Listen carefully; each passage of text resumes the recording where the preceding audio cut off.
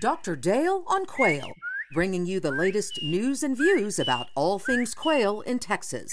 Brought to you by the Rolling Plains Quail Research Foundation, preserving the wild quail hunting heritage of Texas for this and future generations.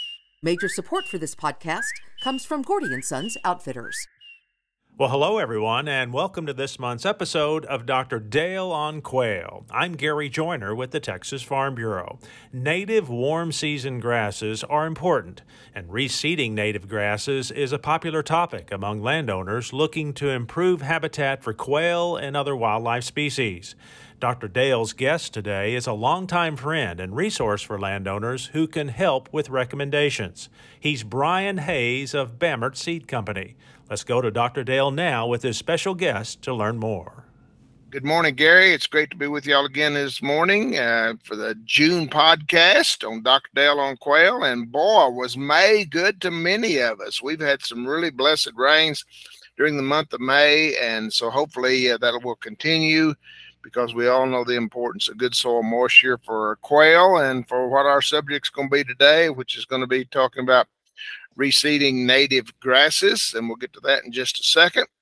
I want to turn back the clock with you, though, to when I was 12 years old up there in Hollis, Oklahoma, the summer of 1967. That was my first summer job, and my first summer job was working for a guy named Harold Dennis, a local rancher there who had grubbed a lot of mesquite, and I was tasked with broadcasting side oats grama into those holes that were left from grubbing the mesquite. So me and my trusty little horse Dinky, we spent most of the summer just riding around, being a Johnny Appleseed, if you will, and tossing out a handful of side oats grama and moving to the next one. That seemed like a long, hot summer to me. But if you think back to rock and roll and maybe to a movie, Forrest Gump, you know, the summer of 67 was also called the summer of love. I didn't particularly love what I was doing, although that was my introduction to range management. But the summer of love had a lot to do with grass. Now, they were talking about some other grass that I wasn't aware of and never used, but marijuana, of course. But today, our summer of love and grass is going to be talking about the new grasses that I have learned to love over my career, and that's the native warm season grasses. And so to help us with that today is an old colleague and friend of mine, Brian Hayes. Brian and I worked together with Texas A&M AgriLife Extension Service for a number of years. So good morning, Brian. Good morning, Dale. Good to be with you today. It's great to have you. And why don't you start off by giving us your elevator talk, or what's your background, where you at, and how'd you get there? Yes, sir. Well, I grew up in Brownwood, Texas. I went to Texas A&M and got my undergraduate degree in rangeland ecology and management. And then several years later, about 10 years later, I did get my master's in rangeland ecology and management as well. After graduation, I worked for several years for Texas AgriLife Research, working with a lot of graduate students that were doing some range research in Texas and in several other states as well. Then I spent a little time with the Texas Railroad Commission as an agronomist in their surface mining and reclamation division. And then I had the opportunity to go back to College Station, and that's when I started with Texas AgriLife Extension in the range department. I did that for 3 or 4 years and then switched over and joined y'all in the wildlife department, where I spent a lot of time trying to not eradicate, but to control Bermuda grass and plant it back to native grasses down in Austin, Washington, and Fayette and Lee counties. Working with parks and wildlife biologists and the county extension agents there, and the producers that were wanting to go back to some native grasses in hopes of getting more quail in the area. And then I had the opportunity to switch from wildlife department over to the Natural Resource Institute. Did that for several years, ended up having about 22 years with extension. And then several years ago, I had the opportunity to be a range consultant with Noble Research Institute. And I was that for, I guess, a little over 2 years. And then had the opportunity arose to come to work with Bamert Seed Company. And I've been with Bamert now for about 2 years. Well, outstanding. And please say hello to your lovely wife, Amy, who was also my colleague for many, many years, and as sharp a young lady as you'd ever find, and high energy. So it's always good to be able to have a guest with me that I know a little bit about the background, and no one is better qualified to talk about our subject today on grasses and quail and reestablishing grasslands than our our guest today, Brian Hayes. So, Brian, we are indeed glad to have you. Let's start. Well, first of all, I need to shout out Bamert Seed Company up there in Muleshoe. Shout out to Nick Bamert. I guess he's the president, CEO. Bamert's been around a pretty good long while, and I met Nick in 2009 when he joined the Quail Masters, and it was one of our Quail Masters alumni, and had a good time getting to know him better. So shout out to him and all the good folks up at Bamert up there at Muleshoe, Texas, and I hope they've been getting some good rains up there, and I think they have. So, and also I want to just acknowledge, thank Bamert Seed Company for donating the buffalo grass seed. We just opened our new headquarters there at the Rolling Plains Quail Research Ranch there between Roby and Snyder about 2 months ago, and we've got are going to have a buffalo grass lawn there, and appreciate Bamert Seed for donating that seed for that. And with the good rains we've got, we're off to a good start with getting a good stand of that. So looking forward to that. Okay, Brian, let's move in the quail world, and especially if you follow the national quail scene. And when I say that, Northern Bobwhite Conservation Initiative and some of those national efforts, when you get into Missouri and Kansas and on up to Kentucky and through there, they talk a lot about native warm season grasses, or just the acronym NWSGs. So what, Brian, kind of summarize for our audience, what are we talking about when we say native warm season grasses? Well, of course, it's going to be a native grass. It's native, and it's a grass that was there historically. And it grows primarily, or it grows late spring through the summer. So it's during the warm season is when it's putting out its growth and doing its thing. So as opposed to an introduced grass that was not here historically, that may have been brought in from another continent. And we know, or if you visited with any of our colleagues down in South Texas, one of their eminent concerns is the impact of the exotic grasses, buffalo grass, guinea grass, and some of those various grasses down in that part of the world. And of course, probably the most pervasive exotic grass in Texas and with impacts on quail is Bermuda grass. And we'll talk more about how to modify that for the benefit of quail here in just a second. But as we think about what some of those native warm season grasses are, give us some species names that we've heard of. Well, I'll start with the state grass of Texas, side oats grama, yellow Indian grass, state grass Oklahoma, little blue stem, big blue stem, white tridents.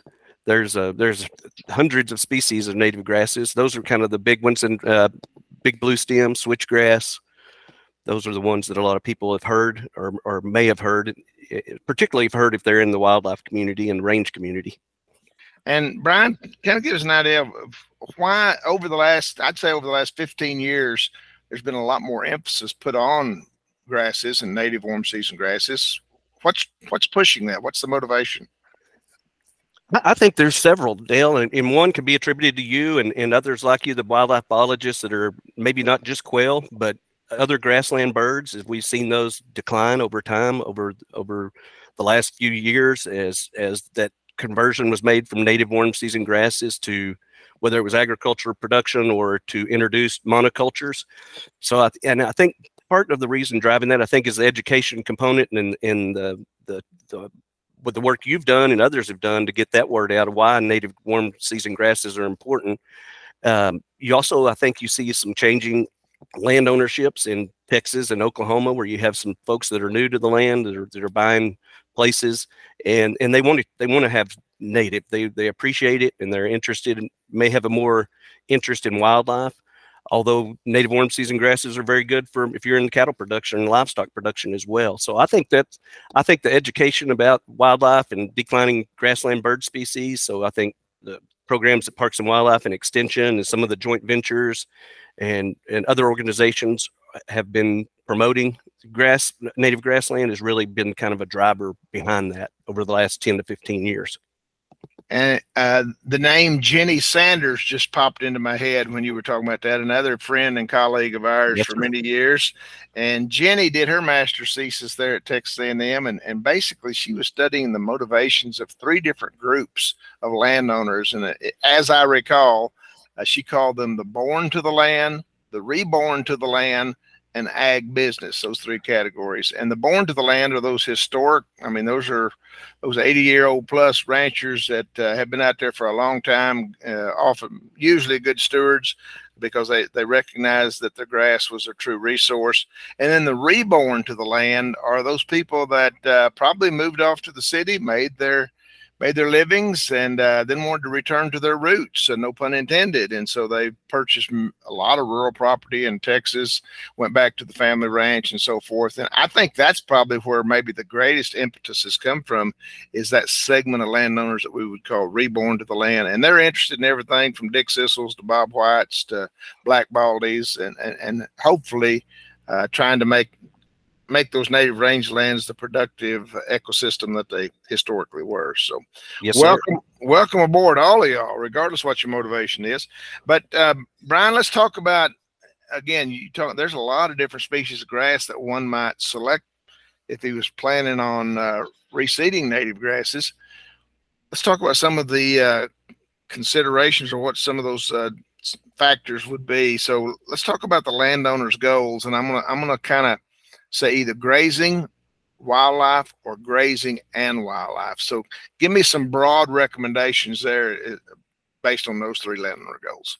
Okay, so in my opinion, if wildlife is your concern, a good diverse plant community, or a good diverse blend, if you will. So you might have grasses and forbs that would provide food, loafing cover, nesting habitat for grassland birds, or fawning cover for deer, whatever your wildlife species that you were managing for.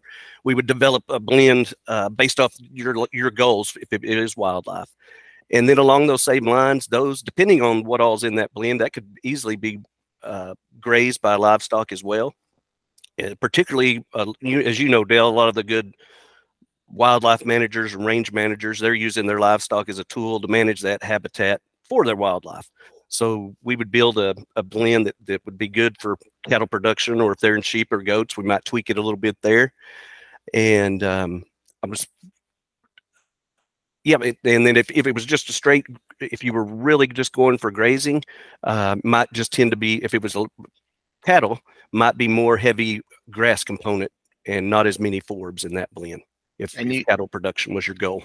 And you touched on that phrase, species diversity. And again, in the wildlife community, we're always hip on the idea of species diversity, native plants. Again, more species of plants equal more species of insects, equal more species of critters that eat insects, including our bobwhite quail. What about the soil texture, Brian? How does that factor into your recommendations? And you know, there's almost an infinite number of soil textures, but let's just narrow that down to maybe two major soil types, and that maybe being let's say a clay loam versus a loamy sand or a fine sandy loam. Right, and that's usually what we'll do, Dale. If a producer or a customer that's called in to me now is, find out where they are. I'm just going to expand on what you asked a little bit, if that's okay. Is typically, what type of soils you have, and if they don't know, we can look that up with some of the tools that are available, and then build a blend for them based off of the varieties and the species that are commercially available, that would work for that soil type. And those can vary across the state, and it plays a role in what species we select or recommend that they plant in those areas. Okay, and if you're not familiar, if we're throwing some jargon out like fine sandy loams and that kind of thing, those are important things. You may or may not be well versed in soil taxonomy or any of those things, but you've got a lot of help locally at your NRCS office, your local county extension agent. You can go to the Web Soil Survey, which is a very comprehensive desktop tool that will help you in a lot of different ways, and I encourage you to check that out. There's a lot of tools out there. Also, I guess the precipitation zone, Brian, I mean, typically there, and I guess, let me say, if we're going to try to focus on somewhere today, let's stay in Fisher County at the Rolling Plains Quail Research Ranch, and we're mostly a fine sandy loam kind of a soil, and we're in a 20-inch precipitation zone. But I know that in your daily business, you're talking to people that probably range from maybe 10 or 12 inches on the dry side to up to 50 plus, maybe in some areas. So, just how important is fitting that species, that grass selection to your rainfall precipitation zone? That along with the soils is you've got to take that into consideration, because some plants are going to do better in the western part of the state or western states, as opposed to some of those that can handle more, do well, and are more productive in a wetter environment. And so we definitely take that into consideration when we're building a blend for someone. Not only the soils, but the precipitation they're in, and again, what their goals are for the property. And we're all, again, pleased with what May did for us, or most of us, I'm assuming, because I know there at the Research Ranch, we went from about 2 inches going into May to nearly 9 coming out of May. So May was good to us, and I've heard good reports from a lot of the rolling plains and much of West Texas. Brian, again, this is Dr. Dale on quail, and again, I appreciate that there's a lot of motivations out there for wanting to plant native grasses, but we're going to focus in and talk as much as we can about targeting those 4-bob white quail. And so as we do that, our primary considerations, or if we talk about things like little blue stem, well, our primary considerations are nesting cover. Little blue stem, most of the other grasses that have what I call fluffy seeds or chaffy seeds, we don't think of those as food production. They're just not providing much in terms of seed. So in order to be a grass that helps bobwhites out food-wise, it needs to have a slick, hard seed. And there's not too many of them out there, but there's two genus that do fulfill that, with paspalums and the panicums. And I guess soteria, that's the plains bristlegrass. So I guess comment on those thoughts that I just threw out there to you, Brian, if you don't mind. Yes, sir. No, I think you're exactly right. Those would be the ones that popped to my mind, Dale. The paspalum, the panicums, so and the plains bristlegrass would be those that would fit that. And again, back to your earlier question, and if that was your goal and you were planning, and we would probably include those species if quail and grassland birds were part of your goal, and then include some of the forbs in there as well that would provide that seed food source for those birds. But I think though you're exactly right. Those are the three that popped to my mind that would be available, commercially available, that we could include in a blend, particularly for grassland birds. And if we're talking in Greek to you out there today, and you say, I don't savvy panicum, paspalum, again, I'm always harping on you to increase your vocabulary of plants. And there are tools and there are field guides. We just had a plant appreciation day back in May at the Research Ranch, had 110 people there, and we scavenged the ranch, if you will, and located 171 species of plants that day. So anytime, this is a homework assignment for you, anytime you can spend a day in the field with a good botanist, and Brian and I have been fortunate to hang with some of the best, but anytime you can spend the day with one of those individuals, it'll be a day well spent. And I encourage you to learn a plant per week, just a plant per week. And if you know 50 species at the end of the year, you'll be in the top 1% of the people you run with. So that's your homework assignment. But back to our situation today. Brian, I'm going to say that basically we're going to be talking about two scenarios. One is going to be somebody that has existing turf, probably Bermuda grass, or somebody's got cultivated ground and it's been in wheat or it's been in cotton, and they're going to retire that, and their wildlife interest has said we're going to plant native grasses. So those will be the two basic seed beds that we'd be talking about today. And I want to talk primarily about the cultivated ground, the good plowed ground that we're going to be planting something to. So we talked about some of those species a while ago, the big and little blue stem, side oats, and some of those. But we talked about plains bristlegrass. Talk to me about, again, just who to go to, where to go to, what decision aids are out there. If I come to you and say, okay, I've got 80 acres in Fisher County and I want to plant it to warm season grasses to benefit my bobwhites, where would I go to? You've got several options there, Dale. And if you called me and asked that, I would ask if you'd talk to your local NRCS, which is the USDA Natural Resource Conservation Service. They have an office in all the counties, I believe, and they usually have some good resource people there that could help you develop a blend based on your soil type and where your property is located. You could also go to your AgriLife extension agent, your parks and wildlife biologist.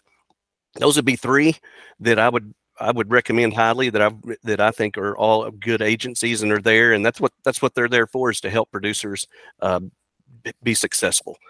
If you called me and you had not been to any of those folks, you've got a couple of decision tools available. You mentioned earlier web soil survey. You could walk a producer through that over the phone, how to use it, or if you're familiar with it, it's pretty easy to use and very helpful with a lot of information on soils. And if the ecological site descriptions have been done for that area, it'll give you an idea of what plants were historically there, what were present. And then to take that a step further, Bamert Seed Company has funded the development of a new tool that is called Seed Spec. And if you go to seedspec.com, you can free sign up. You have to create a username and a password, but you can do that, and you can zoom in on your property and trace off your area of interest. Say it was an 80-acre field. It uses the information that's available through web soil survey, and then on a step further, it'll take that. When you go to your area of interest that you've selected, it'll go through, pull all of that information that's available from USDA and the soils and the ecological sites, and then it'll pop up a screen and say, here's the commercially available seed species or species that are available and that will work in your area, and it'll let you build a custom blend that you know will work and is available from any of your seed sources, seed companies out there. And you can download that report and it'll email it to you. It'll have your soils report.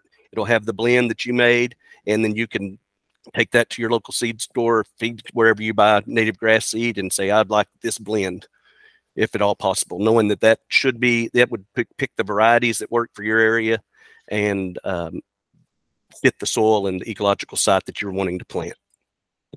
Give us that website again, Brian. Yes, sir. It's seed, SEEDSPEC.com, seedspec.com.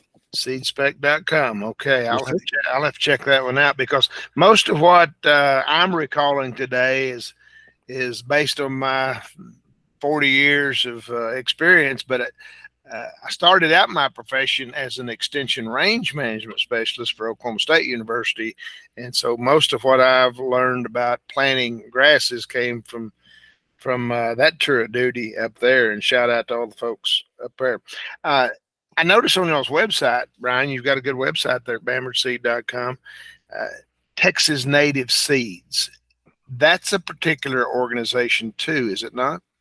Yes, and so that's with Texas A&M Kingsville, where they're doing local selections for different varieties, or to develop varieties that'll work where we may not have those species commercially available at this time, if that makes sense. So say something like South Texas South Texas side oats grama, or Santiago silver blue stem. Those are some of the varieties that they've developed. A very good program, fill in a niche where we have some areas in the state where there may not be something that's going to do as well as we would want it to, that is commercially available at this time. So they're doing a good job filling that niche and coming up with some new varieties that will work and fill in the gaps where we don't have seed that'll do as well there commercially available at this time. I guess then running a kind of a parallel track to what the plant material centers did for many years for NRCS. Would that be fair to say? I think so. I think that's very similar to that. And they work with the plant material centers as well, and to develop some of those new varieties, or select some of those new varieties. And I can't tell you where all the plant material centers are, but I know there's one at Knox City. I've been to one at Manhattan, Kansas. I'm sure they're scattered around. You could look that up through the NRCS if you're interested in that. Brian, I'm going to throw out some jargon that I often read about or hear about, and probably cause confusion to those that aren't well versed in some of these terms. And I'd like for you to just define them or say that those are synonymous or whatever. I'm going to throw out three: ecotypes, varieties and cultivars. Are those all the same thing, or are there some differences there? There's some differences, and I get myself confused on these too, Dale. But I'll do my best, and you correct me if I'm wrong. But a variety would be something, and I'm going to throw out like the buffalo grass. I believe you planted there at the headquarters is Texoka variety. So that's really a Texas, Oklahoma, Kansas. It was selected based on it would do well across ecotypes, different ecotypes and different ecological sites in the southern Great Plains. So those are selections that were done and come out of the Plant Materials Center you mentioned earlier. Cultivar to me, in the name cultivated, it's more human propagated, I would say. And then if you and you take that further to a hybrid, which is basically a cross of two cultivars. And then again, ecotype would be, and you see these some, like it might be the Pennsylvania ecotype switchgrass. So it grows in an area that's been native collected or native harvest in an area that's going to work just in that ecotype. You take that ecotype from Pennsylvania and plant it down in Fisher County, it's probably not going to do very well just because of rainfall, soil, slope, any of those different geological and weather. So I sense what you're hinting at there is you always want to try to select a seed that is locally adapted. And we're going to talk more here in a few minutes about exactly what some of those criteria are. Let's move into, now that we've basically said, okay, we want to have a warm season mix of that includes things like little blue stem for nesting cover, some switchgrass, some plains bristlegrass, some Maximilian sunflower, some of the perennial forbs and so forth. Now then, okay, so I'm looking at the website. I've got my seed mix like I think I want it. Now it's ready to plant. So I'm going to ask you some agronomic questions. Okay. When's the best time to plant?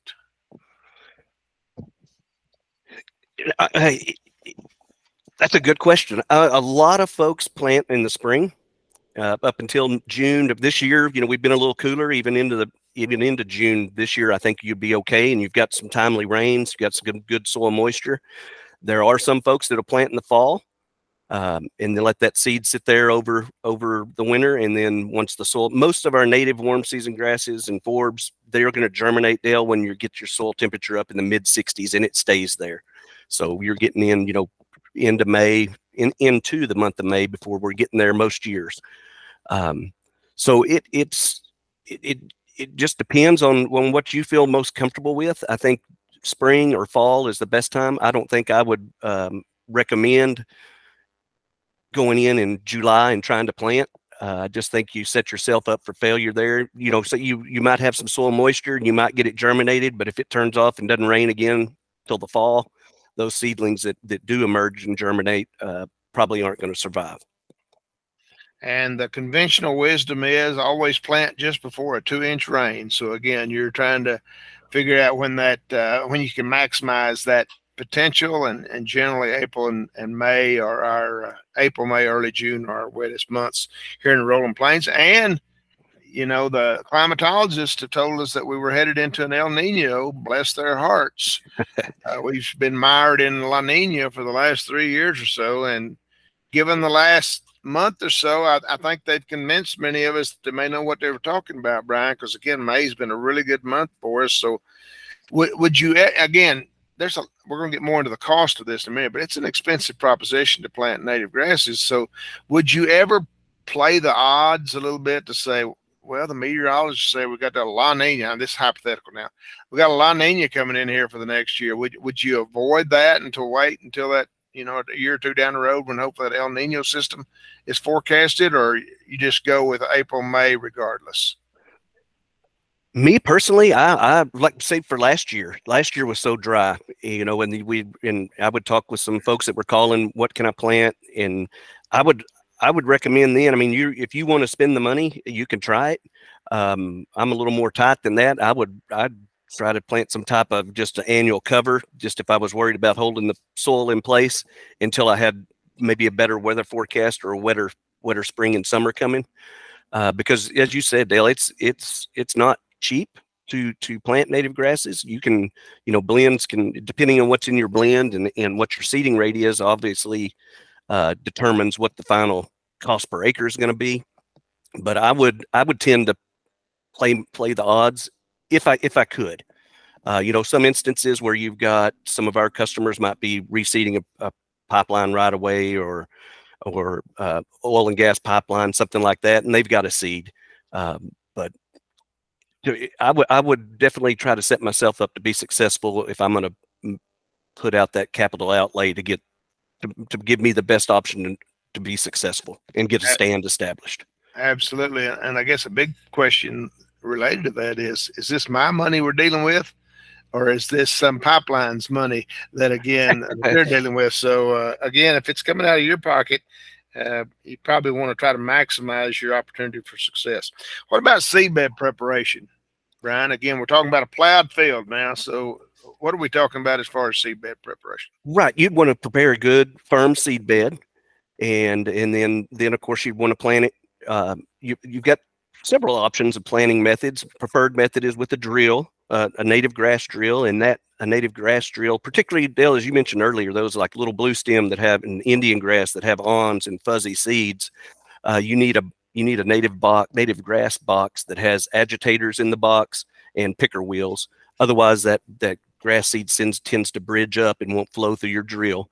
So if you were going with a blend that had some of the hairier, not slick seed, but the hairy native grass seed, you definitely want to make sure you have the right equipment. And you'd want to have depth bands on your cutters that are cutting open the soil where you're going to drop the seed. Typically, we want to stay around 1/4 of an inch planting these native species. I don't want to get them too deep. It's okay to see a few seeds laying on the ground once you've driven over it with your drill. I think some of the biggest failures I've seen is people planting it too deep, and there's just not enough energy in that small seed to bust through a 1/2 inch, 3/4 inches of soil, like you might get away with planting corn or something bigger seed. So definitely a good firm seed bed, and then a native grass drill would be the preferred method. You can broadcast it, and I've seen successful seedings that have been done by broadcasting the seed. Again, if you were going to broadcast it, that native grass can be hard to get through a broadcaster. Again, it's particularly if you've got the hairy seeds, it's not going to flow very well out of a fertilizer type spreader, broadcast spreader. But if you're able to get it to go, you definitely want to either pack it or drag it afterwards to get some good seed soil contact so that seed will germinate. And then in some instances, in a more expensive way, but sometimes the best way, particularly on slopes or something like that, would be folks will use hydromulch and actually mulch it in and hold it in place there, particularly on steep slopes. Okay. But I think what I'm hearing you say is I can't just take my wheat drill out there and have success for the most part. I need to have a grass drill. Yes, sir. You need a grass drill or something with an agitator and picker wheel for the native grasses. Now, some of those slick seed, I think, if you were planting switchgrass, something like that, just it, and say Illinois bundleflower and some of those hard slick seed forbs, you could probably get away with it but I wouldn't fill up my bin and take off. I would, make sure I'm not dropping all the seed out at one time. I'd take the time and calibrate your spreader in your drill and make sure you're getting the required amount out per acre. Well, there's no saying that the best fertilizer is the footprint of the farmer. So yeah, I can still see my dad walking behind that grain drill with his pocket knife and digging down there to make sure that wheat was about where it ought to be when we planted, kind of thing.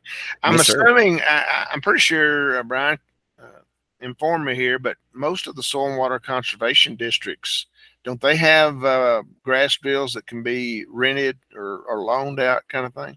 Some do, some don't. Quite a few do in Oklahoma. There's a few in Texas, and I know this may be a question later, Dale, but I know Texas Parks and Wildlife with their Pastures for Upland Birds program, I think they have 9 drills across the state, kind of strategically located, and where folks in the general area could get that scheduled and use it. But some of the soil and water conservation districts do. I'm not sure that all of them have one, but some of them definitely do. It's worth the call to see because they're not cheap. But if you can find one that somebody will let you rent or or if there's one available through one of the state agencies, something like that you could use, I would definitely encourage you to do that. And then, of course, your second option is to broadcast.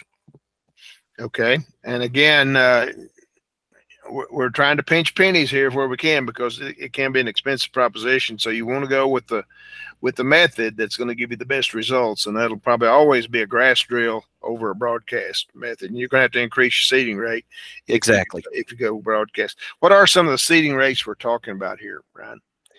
Well, Dale, I kind of break it down into some of the, I would call, say, a conservation seeding rate that might be some that we get in with NRCS blends, maybe in that 4.5 to 5.5 PLS pounds per acre generally.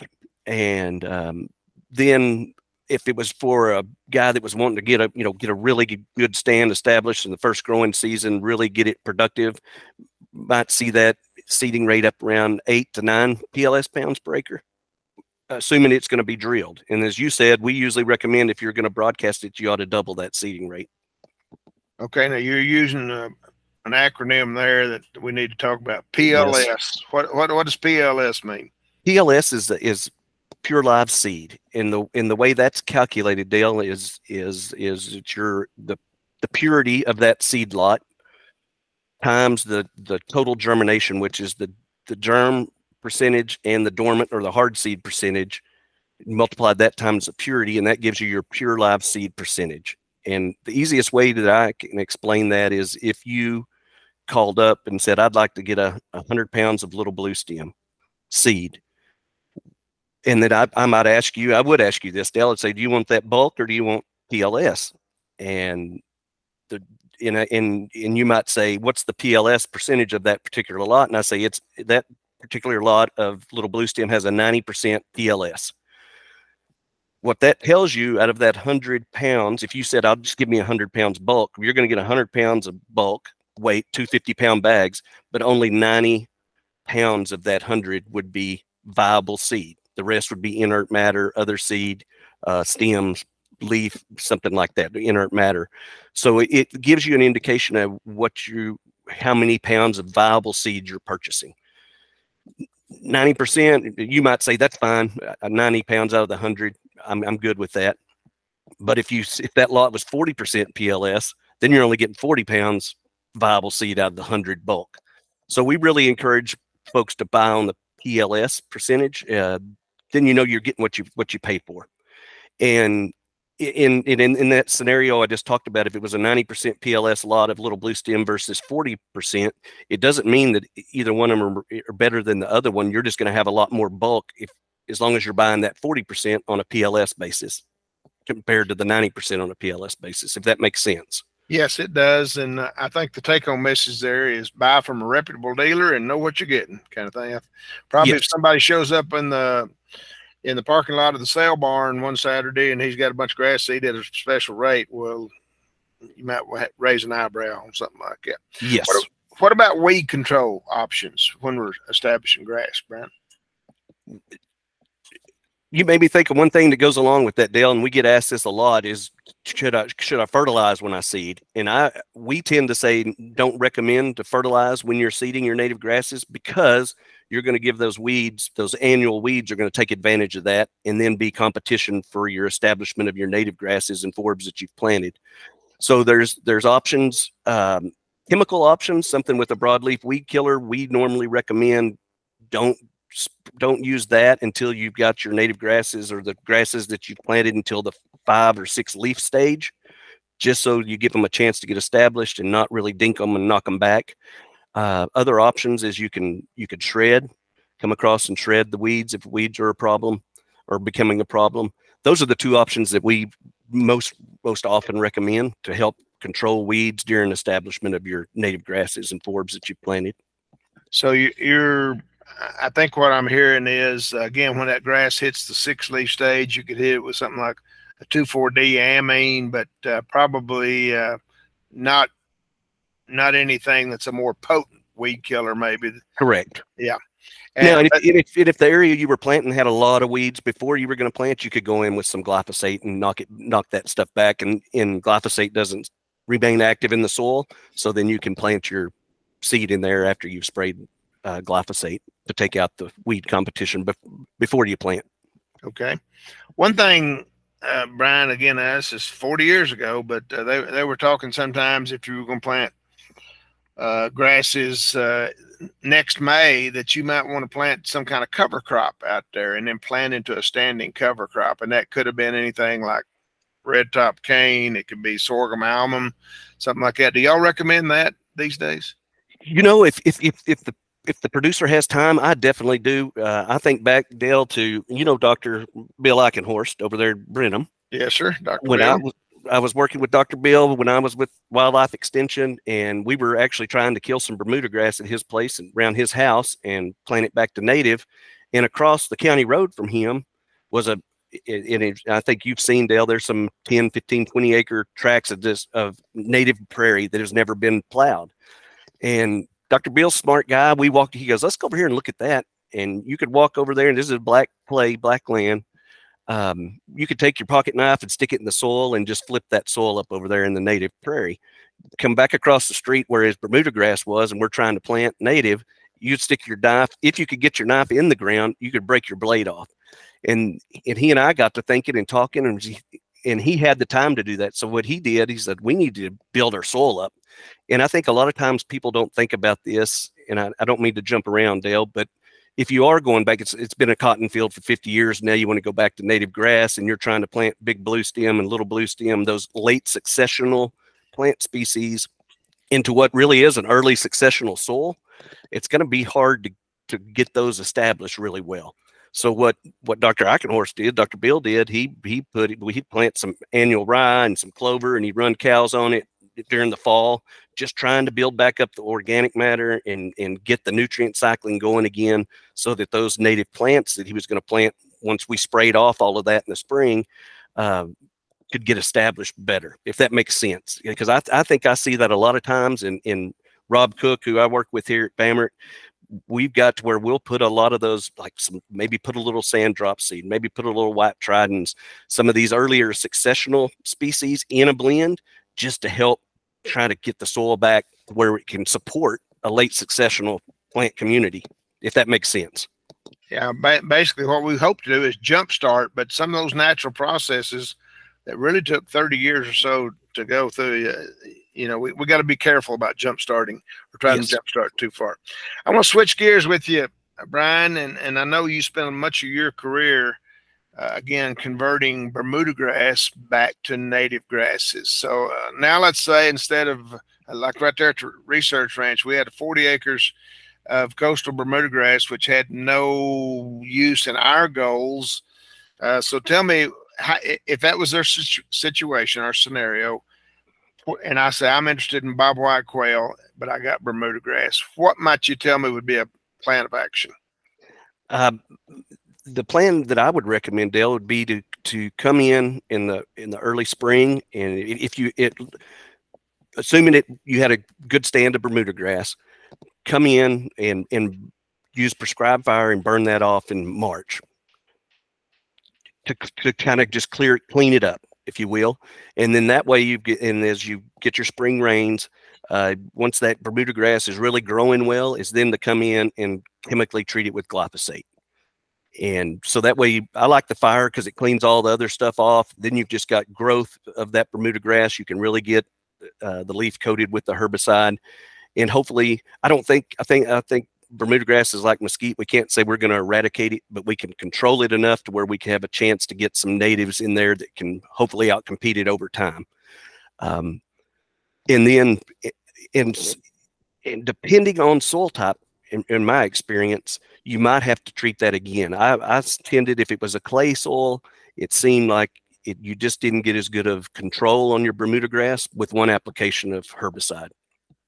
I know talking to the Parks and Wildlife guys that are doing this under their Pastures for Upland Bird program, they're normally spraying twice before they plant their native grasses to try to really get the control on that Bermuda grass.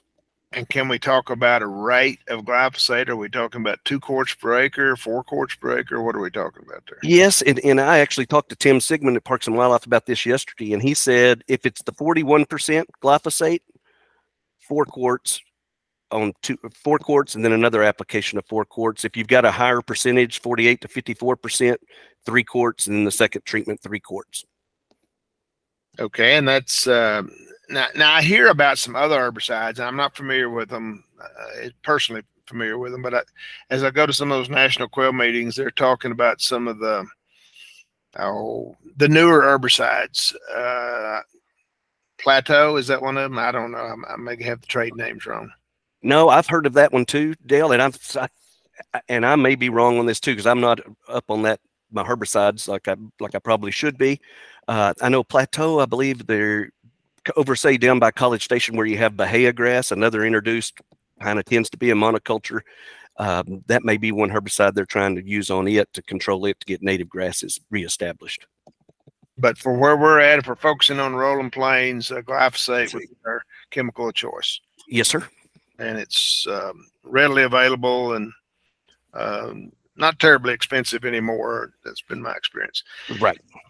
What about any kind? Okay, we talked about nurse crops a while ago, and let's forget the nurse crop relative to the Bermuda grass. But you brought up one that I hadn't thought of, about burning off that residue. Another thing that fire does, of course, is stimulate that grass growth. And a misconception I think a lot of people have is they'd like to think they could spray that Bermuda grass or anything if you're trying to use an herbicide. You don't want a stressed plant. You want a plant that's actively growing. And so that fire has basically really turned that Bermuda grass on. And then when you hit it with that glyphosate, it, like I said, it helps to give you an increased kill. Yes, sir. Let's talk about some of the, well, first of all, before we leave the Bermuda grass conversion again, Brian, what would you say were some of the most common mistakes or failures that you saw during your career as far as trying to take that Bermuda grass and go back to natives?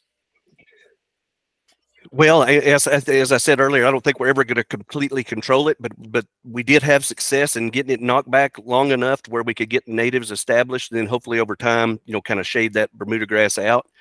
And to me, that was success. Learn things. Started out with lower rates, and that Bermuda grass can just come right back. One thing I saw on one place, who had cattle in there previously, we had a good kill, but everywhere there was a cow pie, you had runners of Bermuda grass coming out. So you're kind of having to go back and hand spray it to try to control it. So just some little things like that, Dale, just trial and error. And if anybody was wanting to try and do it on their own, there are some cost share programs out there for it, and we'll talk about those in a little bit. But start small and just experiment and see what works for your area and your soils.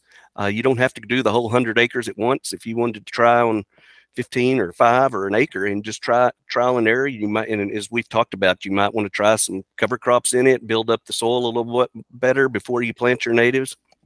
It all kind of comes down to the producer on what they're willing to spend and the time that they have to work with it. Well, that Bermuda grass field there at Research Ranch, again, we basically said we're going to use this for a dove field. And so we plant winter wheat. We'll disc it. And generally with the winter wheat, we get sunflowers. We also started using some hairy vetch in it several years. And I love hairy vetch. Yes. It's a good jump starter for insects. And when we had quail in 15, 16, we'd find quail 200 yards out in the middle of that field kind of thing. And I think it was largely a result of that hairy vetch. So several opportunities for you to experiment there and try your hand at that. Let's move into the cost, Brian, because again, we've hinted around this, that it's an expensive proposition. So given a typical seeding rate, again, let's say Fisher County, where the Research Ranch is, and we've got that dove field now. We say, well, we want to turn it into native warm season grasses. What would be a blend you'd recommend? What do you think it's going to cost me in terms of per acre? We'll talk more about cost share programs here in just a second, but what do you think the total cost would be to get that grass established? I'm ready. I'm sitting down, so I know there'll be some sticker shock here. Well, I'm gonna give you that. It depends. Ecological answer to that. It depends, Dale. It depends on what varieties we're going to have in your blend. And what the seeding rate would be, but I would say you could be anywhere in the mid 60s per acre up to $130, $140 an acre, and then say your goal was pollinators, and there's been a really big push with the monarch over the last 4 or 5 years with the pollinator plantings. You get some of those forbs in there, you might get up in a seeding rate that could be several $100s per acre, just depending on what forbs you had in there. And that's just due to the availability of those and being commercially available. But I would say on general, we're usually in that with a really good blend and in a good seeding rate, you're probably in that 75 to 105 range per acre. That wasn't as bad as I was expecting. So, and again, I appreciate that it can, obviously it does depend, especially if we begin to put some of those high priced forbs seeds in there kind of thing.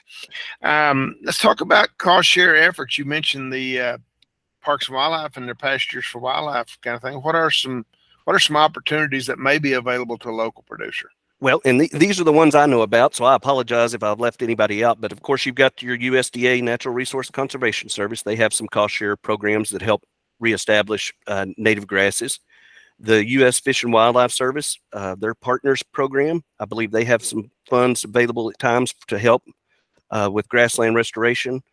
We mentioned the Texas Parks and Wildlife Pastures for Upland Bird program.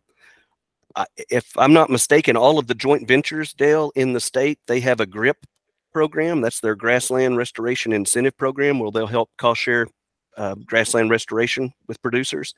And then I know of the Wildlife Habitat Federation down by Belleville. They do a good job down in that part of the state working with producers to reestablish native grasslands. Those are the ones I'm aware of. Do you know of any others?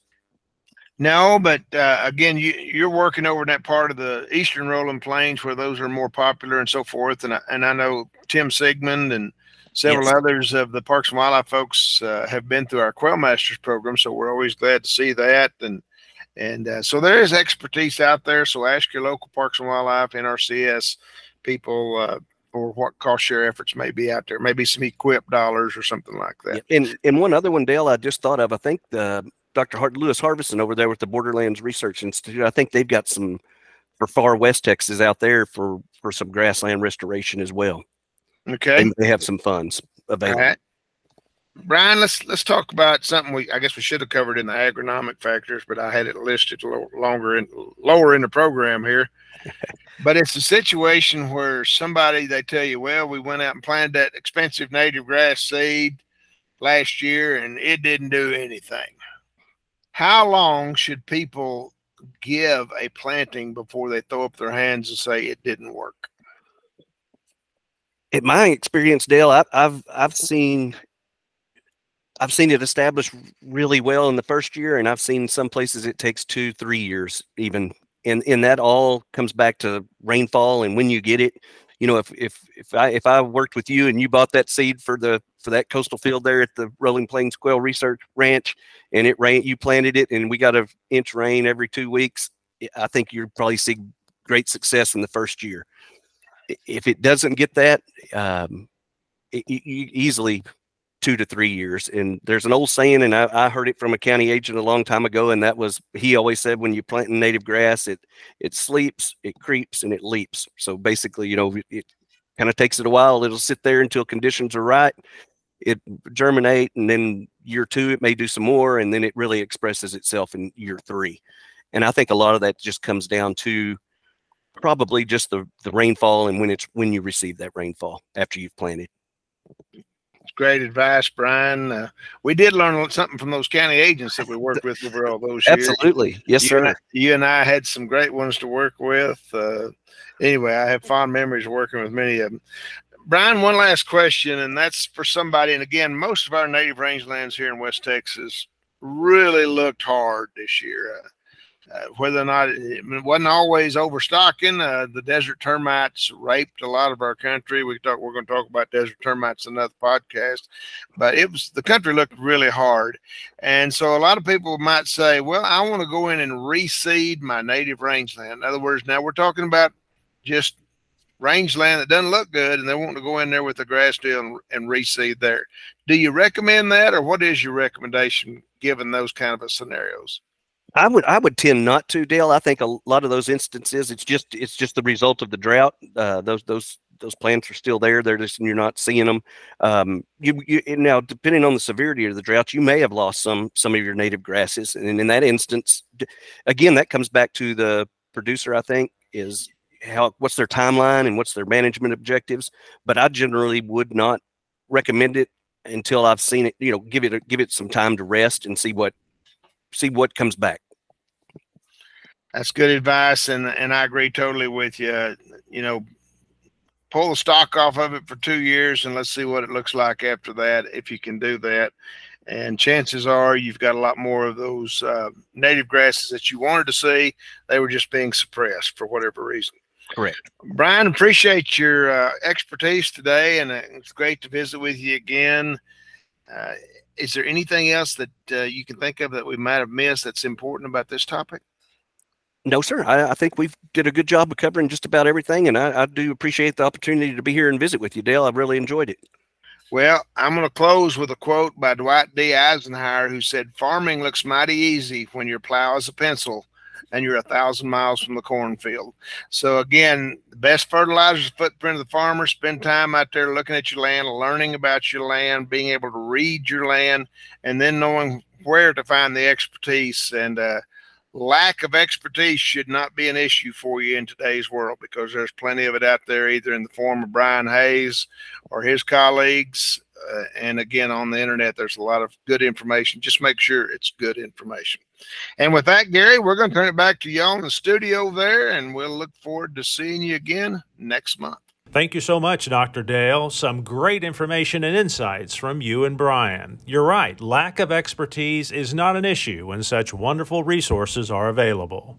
We hope you've enjoyed this month's podcast and conversation. For more information about the Dr. Dale on Quail podcast and past episodes, go to the website of the Rolling Plains Quail Research Foundation at quailresearch.org. I'm Gary Joyner with the Texas Farm Bureau. Thank you for joining us today. Until next time. Support from Gordy & Sons Outfitters makes Dr. Dale on Quail possible. Gordy & Sons, the finest hunting and fly fishing shop to be found. Find out more at gordyandsons.com.